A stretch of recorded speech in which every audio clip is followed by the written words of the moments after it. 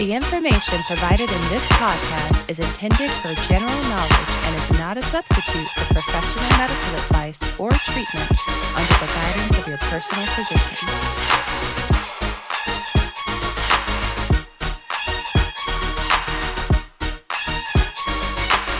Welcome back to another episode of Faith, Family, and Medicine. This is Dr. Marcy. And this is Dr. Sean. And we are so excited to be back with you after a year of COVID and not talking to you guys. I know. We got busy. A lot of stuff happened, as you know. Kids were out of school. A lot of patients, a lot of crazy things going on. Yes, working, just super busy like all of you. Yeah, yep. And so since we haven't seen you in so long, how about we just go ahead and catch you up on how we are doing, how things are going in the hospitals and in the clinics. Sean, how's everything going for you? Well, we have been super busy. We have been seeing not just COVID now, actually a lot of the regular cold and flu viruses are starting to reemerge. Mm-hmm. Last year was a very slow year for the run-of-the-mill colds and RSV. But now those things are making a comeback. Mm-hmm. So it's going to make it very important to talk about what we are going to be addressing today. Yeah. So it seems like, the RSV kind of came in later in the picture than it typically would. We didn't see a lot of flu last year, but we suspect that we'll see more flu this year, especially since things are opening up. So we're not talking about the flu shot right now. Go back to one of our previous episodes where we did talk about it, but we do encourage you guys to get the flu shot. Please get your flu vaccine as soon as possible. Yes, please. So for me, things have been about the same in and out of the hospital, working in clinic, seeing sick patients in the hospital. And it's different trying to juggle life and work. Sometimes those two things in the same place at home has been an adjustment. And I don't think it's something that we'll ever get used to. It's just different iterations of life right now. So I'm just trying to hang in on whatever iteration we're in for the moment. But I am happy to be back with you guys and very excited. So what are we talking about today, Sean? We are talking about the COVID vaccine. Mm-hmm. Right on time, right? Yes. And specifically because it's potentially going to be approved, most likely approved, maybe even before you hear this podcast, for kids who are 5 to 11 years old. Yes, the meeting is coming up. The FDA is having a meeting on October 26th to decide whether or not to give emergency use authorization for the Pfizer vaccine for 5 to 11-year-olds. Yeah, and as pediatricians, as moms, we are super excited about the vaccine. But what we want to do is let you guys know why we're so excited about it and why we feel comfortable vaccinating our own kids. Sean, can you tell us a bit about maybe your personal experience? Because I know that one of your children was old enough to get the vaccine for the 12-year-olds. Would you mind sharing what was your thought process in that? Right, absolutely. I mean, COVID is real, people. It's real. It is still out there. It is still devastating. It still causes a lot of what we say in medicine, morbidity and mortality, which means that it can still cause a lot of harm. Mm-hmm. Even though our test positivity rates are down, people are still getting COVID and families are still being affected. So for me, I felt like getting the vaccine was our best chance to get to what I'm calling the new normal. Mm-hmm. There is no going back to 2019. Yeah. There's a line drawn in the sand. There's pre-COVID and then there's after COVID. Mm-hmm. And at this point, we have to try to get to our new normal where we can do things and see friends and family and gather with people in a safe way. So my experience, so for us, after careful consideration, our family just decided that that we should do it. Mm-hmm. And that's just our, my family. As a physician, of course, I do recommend the vaccine. And so when it was approved for 12-year-olds, I think by the end of the week, we took our daughter. Mm-hmm. She's been fine. She had some soreness on her arm and maybe a little muscle aches after the second vaccine, Mm-hmm. after the second dose. And she's been fine ever since. Yeah. So I think it's a good thing. I think that it's our best chance to beat this thing. And as a mom, I really do not want my children to have COVID. Yeah. Like, I I agree. just don't. That's just the bottom line. If avoiding COVID is really important because we both Very. have experiences where we see really sick kids, even Yes. currently in the hospital, literally fighting for their lives. People Yes. talk about life support, and we see kids at this moment who are hospitalized on life support because of COVID. So it's a real thing. And for some reason, it's been liking the younger age groups. This Delta variant has really been tough on the younger age group. So it's very important to protect our kids. And I'm looking forward to the time where I can vaccinate my child who's only 5.5 years old. And hopefully that's going to be coming up pretty soon.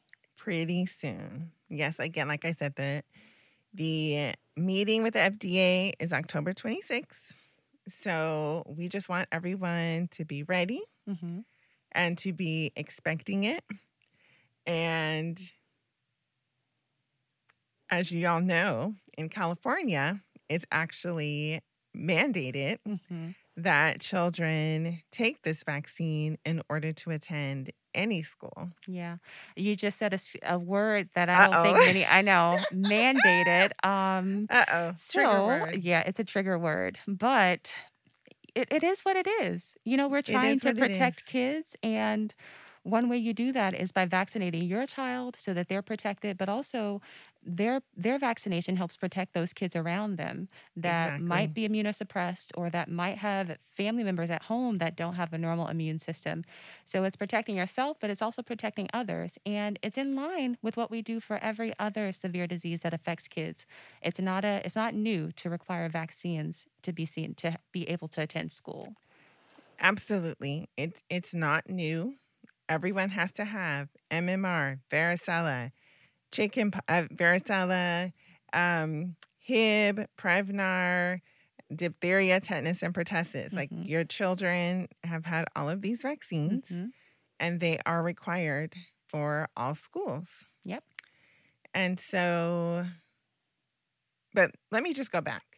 As a parent, I can totally understand. We see you. We want the best for our children, and we believe that you want the best for your children as well. And so I completely understand, and we completely understand the hesitation. Mm-hmm. And a lot of questions that I get is, one of the big questions is, oh, they made this vaccine so fast. Mm-hmm. Well, they started working on a vaccine for the SARS-CoV, the first one that came out in the early 2000s. And so they already kind of had the blueprint for it. And also with the technology, the technology has been around for decades as well.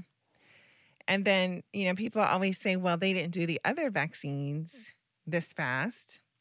Well, think about it. These vaccines were the older vaccines were first developed in the 50s and the 60s. Mm-hmm.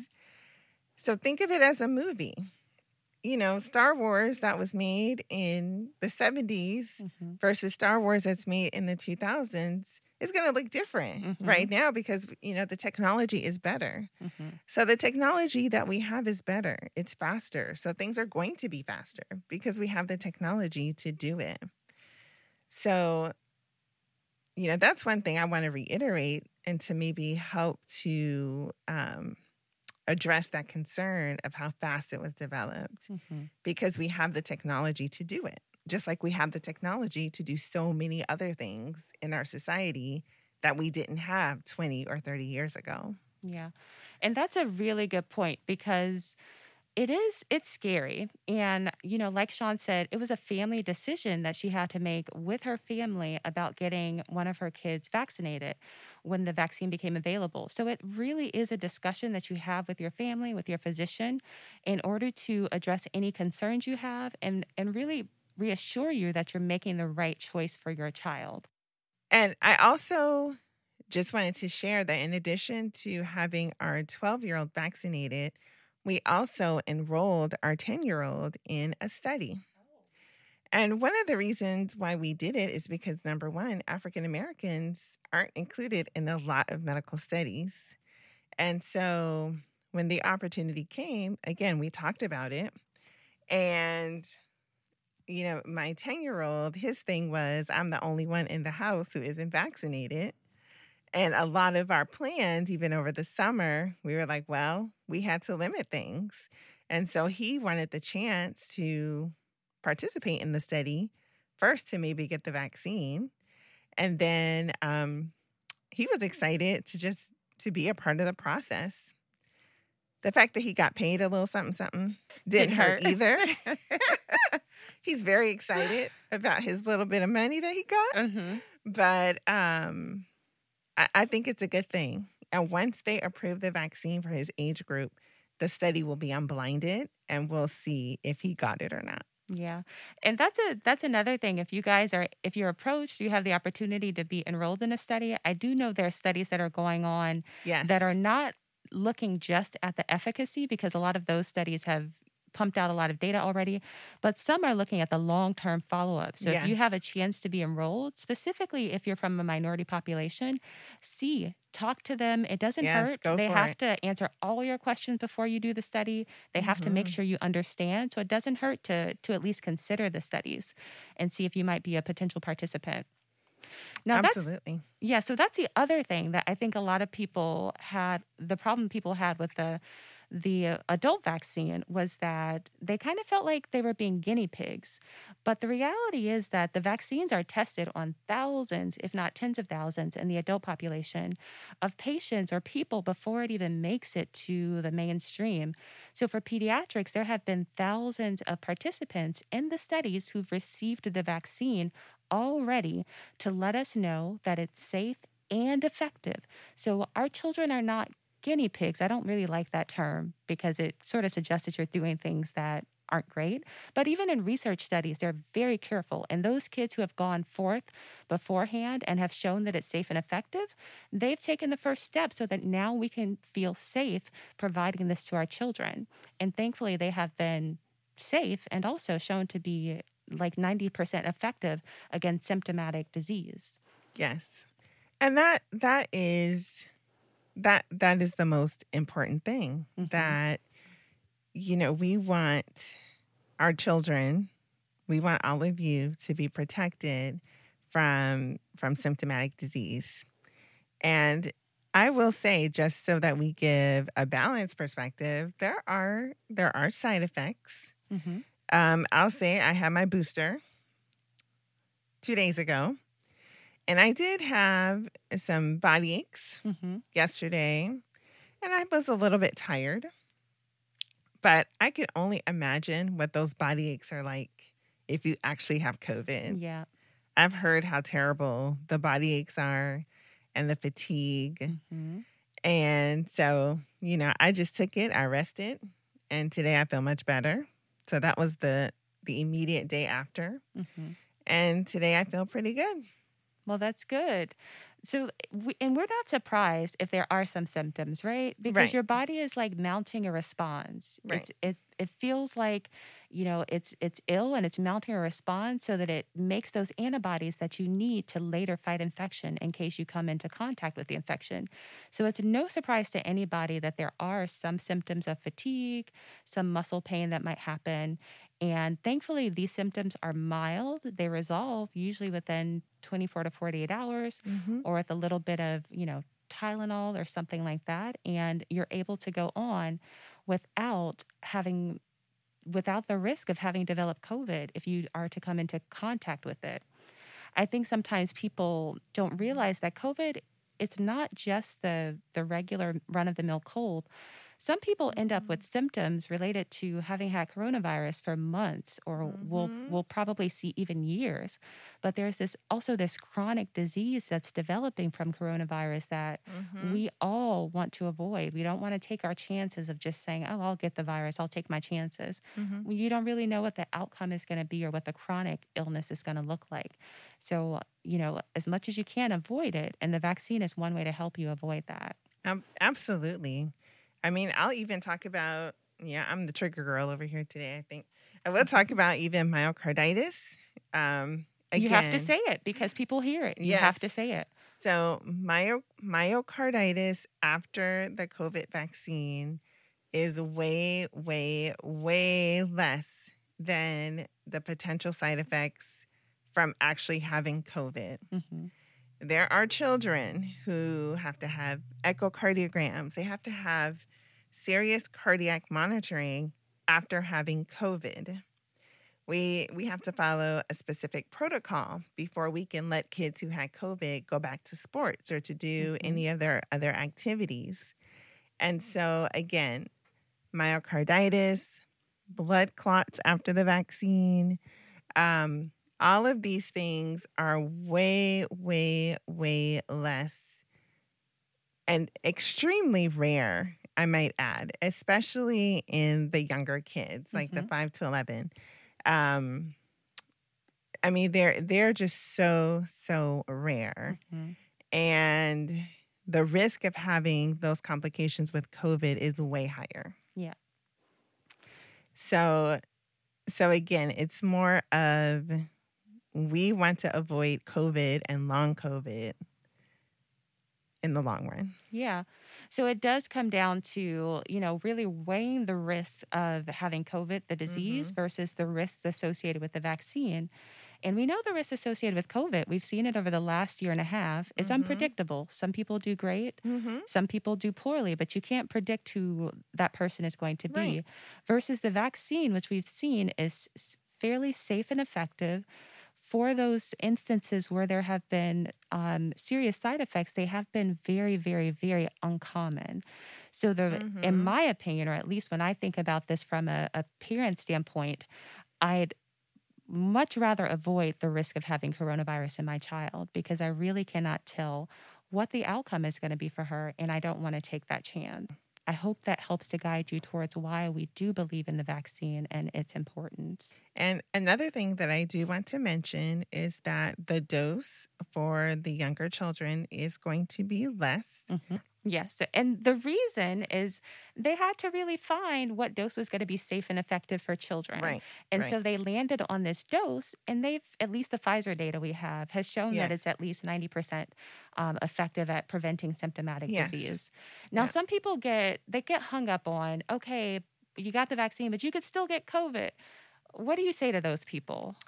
Well, I just use, again, the flu vaccine as a comparison, which I do highly recommend the flu vaccine. As a side note, there are people who I have seen who have the COVID vaccine, but now will not get the flu vaccine. So what I will say to that is last year, Dr. Fauci and everybody was like, oh, it's going to be this terrible flu season. I'm much more concerned about that this year because the kids are back in school. People are in daycare. We have settled into our new normal, this phase of it. And because we're out and about more, I feel like the flu will have more of a chance to show itself, frankly. I mean, kids are at school wearing masks, but they're getting colds like it's nobody's business. Yep, I can attest to that fact.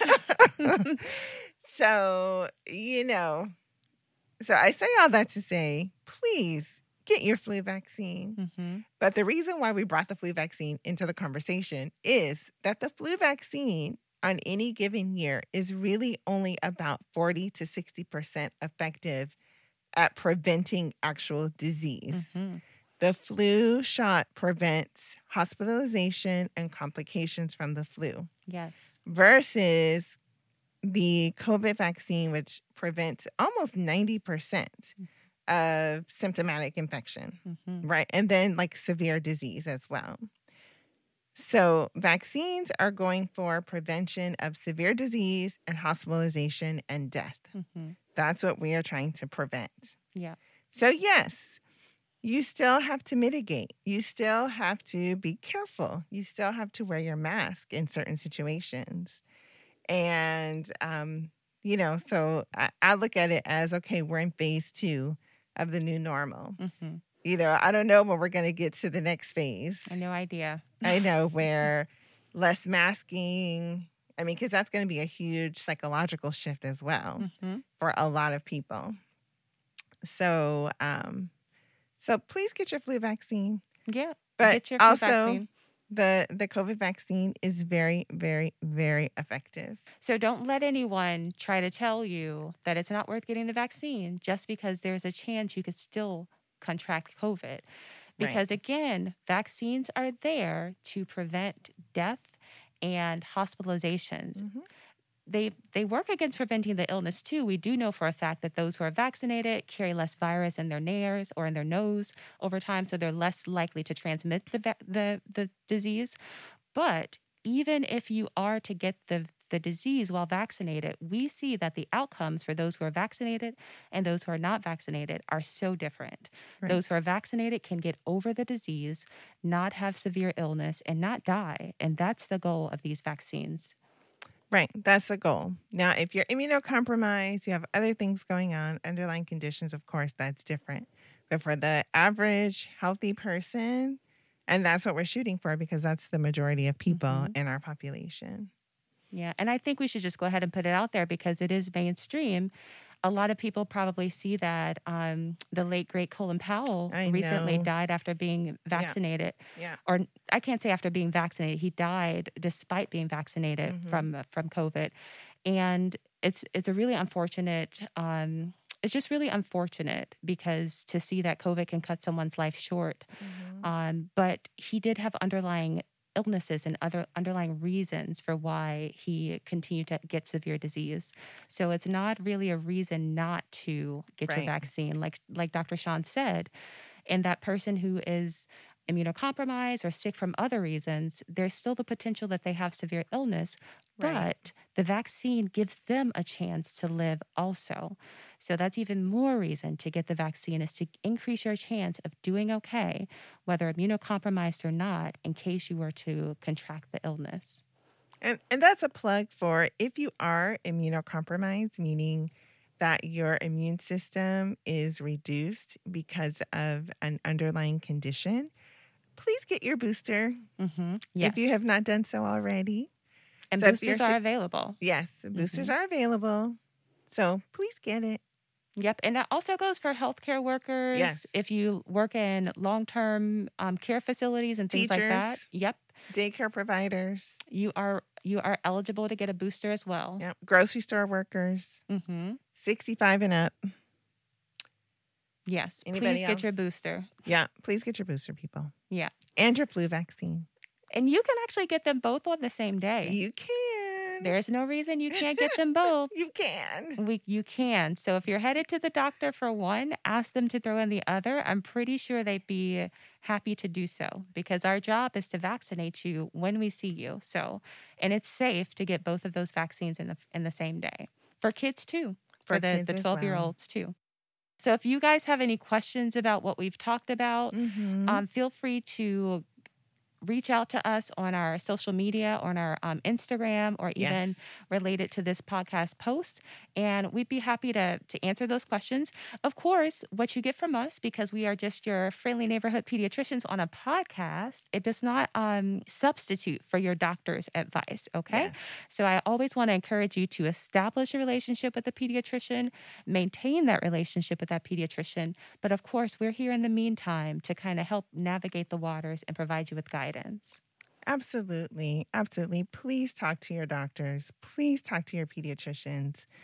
You know, you trust your pediatrician to take care of your children. Please trust them on this as well. Yes. Okay? Please.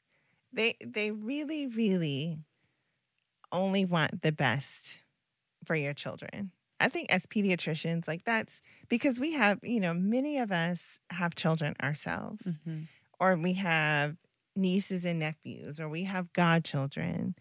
And that's why we went into pediatrics, because we love children. Yeah. And even though children have lower rates of COVID, usually less severe disease, if even one of my patients has a bad outcome, that does not sit well with me. No. So, we don't want we don't want to have one death or bad outcome that was preventable. Yeah. We sure don't. Yeah, especially knowing that we have the technology and the resources now to avoid these bad outcomes. It really just tugs at our heart. Yep. And so the good thing about pediatricians, like you said, is they are parents or grandparents or some kind of parent. And we truly just want to see the kids do well. We also have a great governing body, the AAP, who really is on the top of science and really takes it seriously. Yes. So our oversight is very good as well. So establish those relationships, trust your pediatrician, build the relationships, come in with a list of questions about the COVID vaccine if necessary. Absolutely. Because that's what they're there for. We literally counsel about vaccines as a major role in our job. That's part of our job description. Absolutely. So don't be afraid to ask questions, and no question is silly. No question is silly. Absolutely not. We want to hear from you. Your pediatricians want to hear from you. They want you to ask the questions so that they can give you the correct information. Yes, definitely. All right. Well, with that said, this is another episode of Faith Family Medicine. We are so happy to be coming back to you guys. Yay, we're back in the second round of COVID, the post-COVID era. I know. We're still like socially distanced. You can't see us, but we're like separated, masked up while we're here in the studio. But we'll get back to our new normal as things go along. But thank you guys for joining us. And thank you. We will see you next time. Yes, take care.